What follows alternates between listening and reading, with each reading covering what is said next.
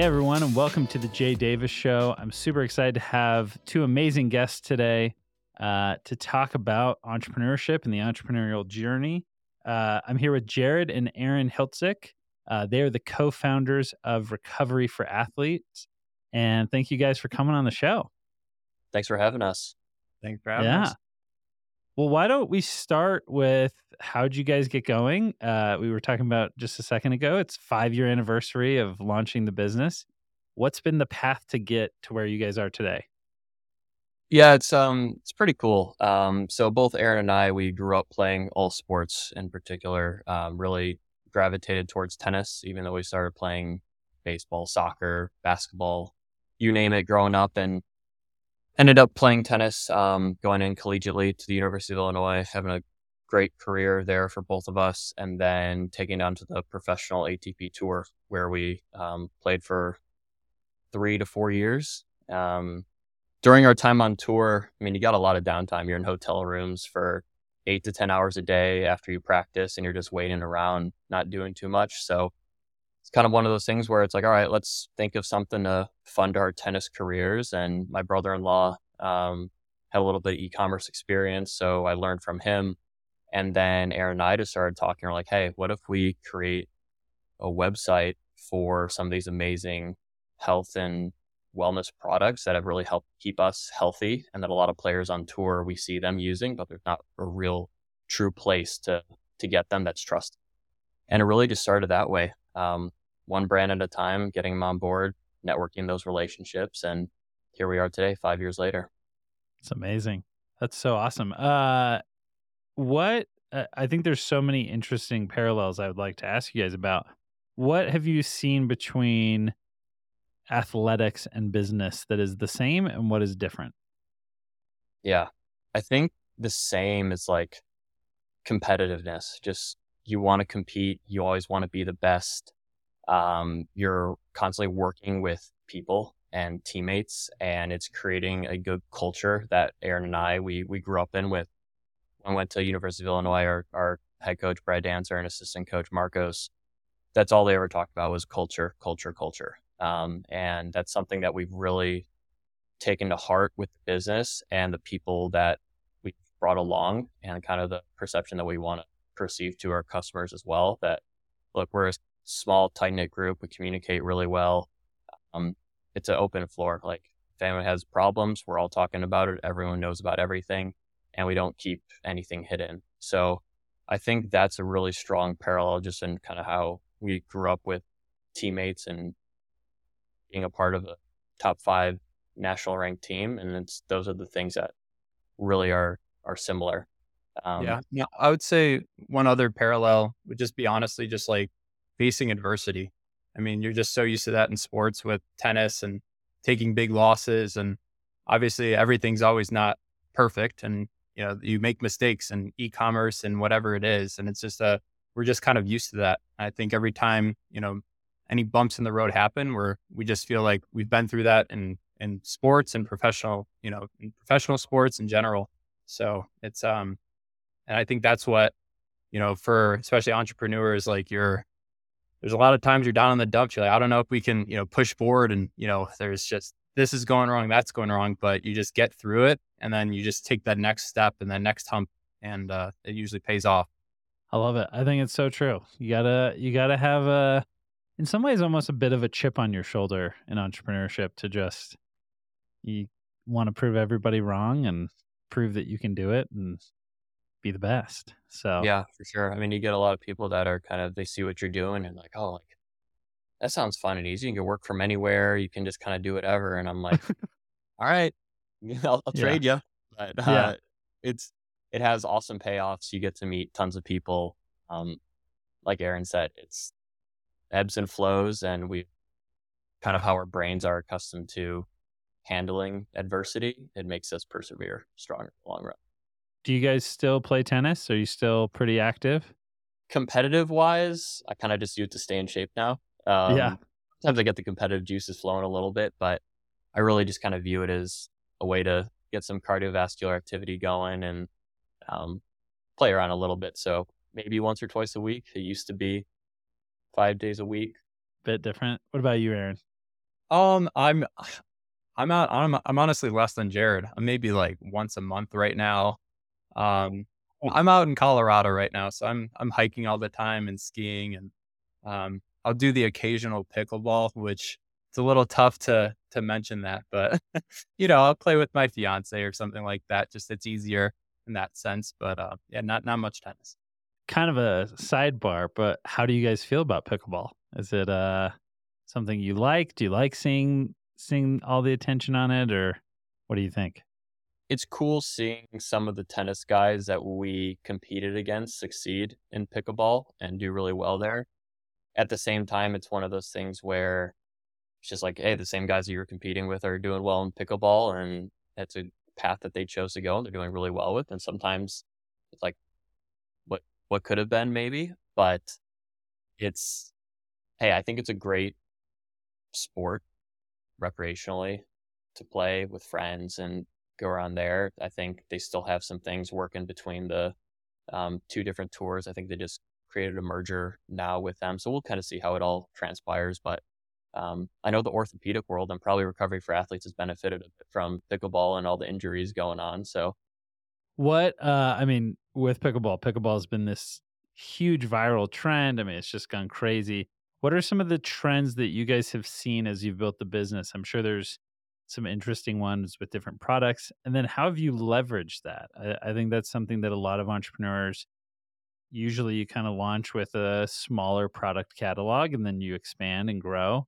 Have you balanced that growth and how have you kind of taken advantage of these explosions of certain products? We started out, it was specifically towards the Theragun, like the massage guns. And all the athletes on tour were like, where'd you get that thing? Could we get that? And that's kind of what gave us that epiphany of, let's create this one-stop shop. And it kind of just started off mainly just for, the massage gun market and kind of like that, and just obviously slowly expanding out. And there's tons of categories, obviously athletic recovery, but then there's more pillars that an athlete needs, home fitness equipment, mental performance products, nutrition and supplements, everything like that. So we've really expanded out, just creating, we work with over 200 different brands in every pillar an athlete needs probably right now. And there's new trends all the time. And I would say one of the big trends now is kind of like the cold plunge and the saunas. And you got the Andrew Hubermans of the world kind of talking about just all the health benefits of that. I think that's really driven a lot of our growth the past couple years.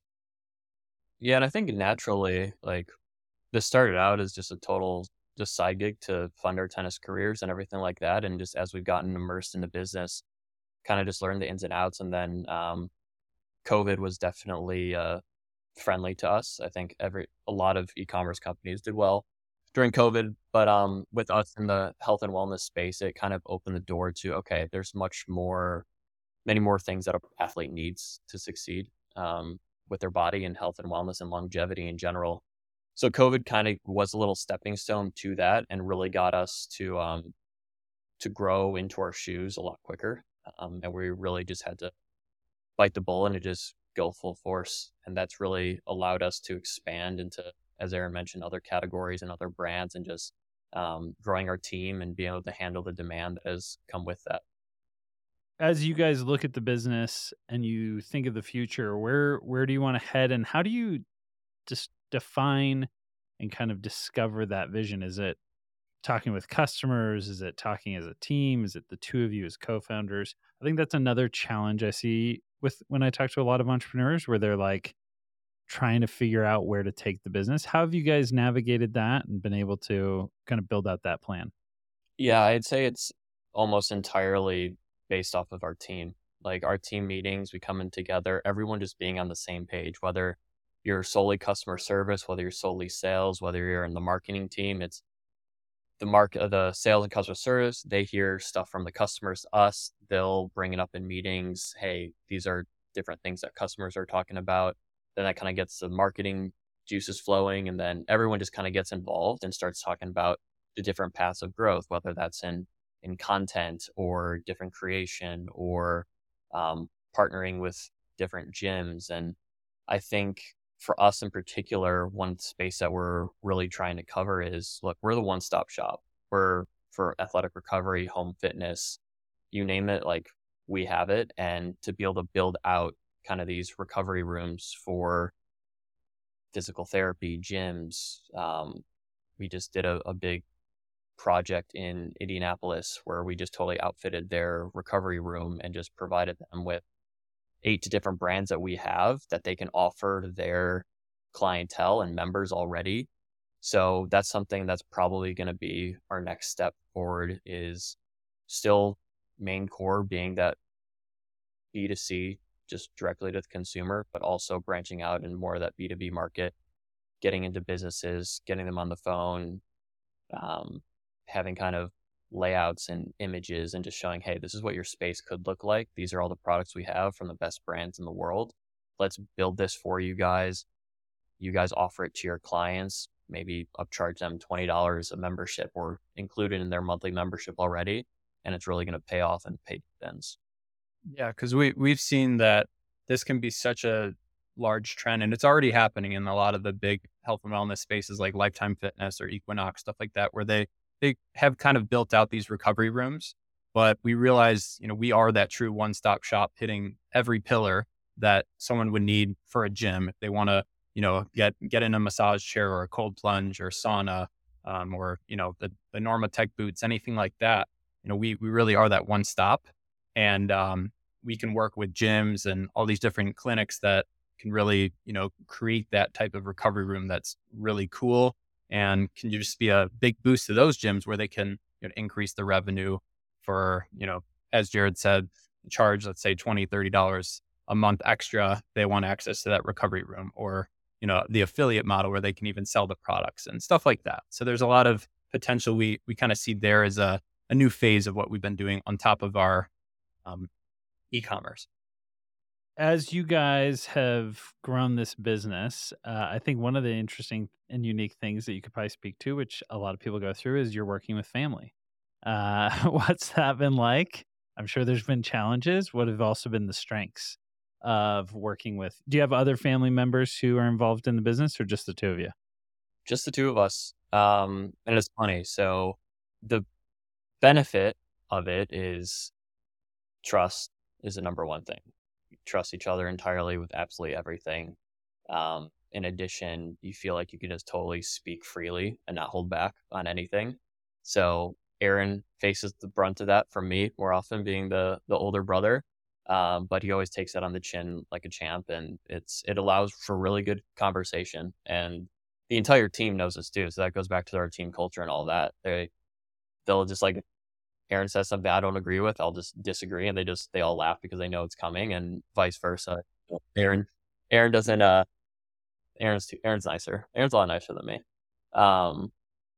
So that's definitely the positives. I think the challenges is, what challenges are there, Aaron?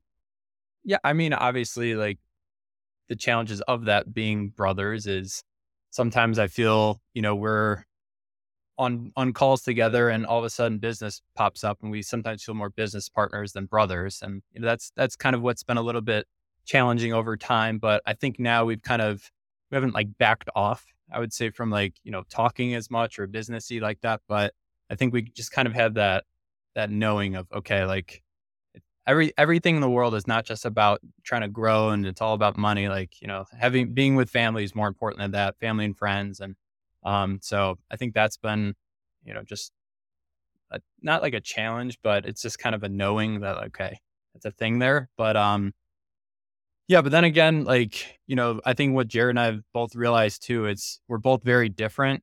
Where I read this one book, I think it's called Rocket Fuel or something, where there's always like a visionary and then there's an integrator.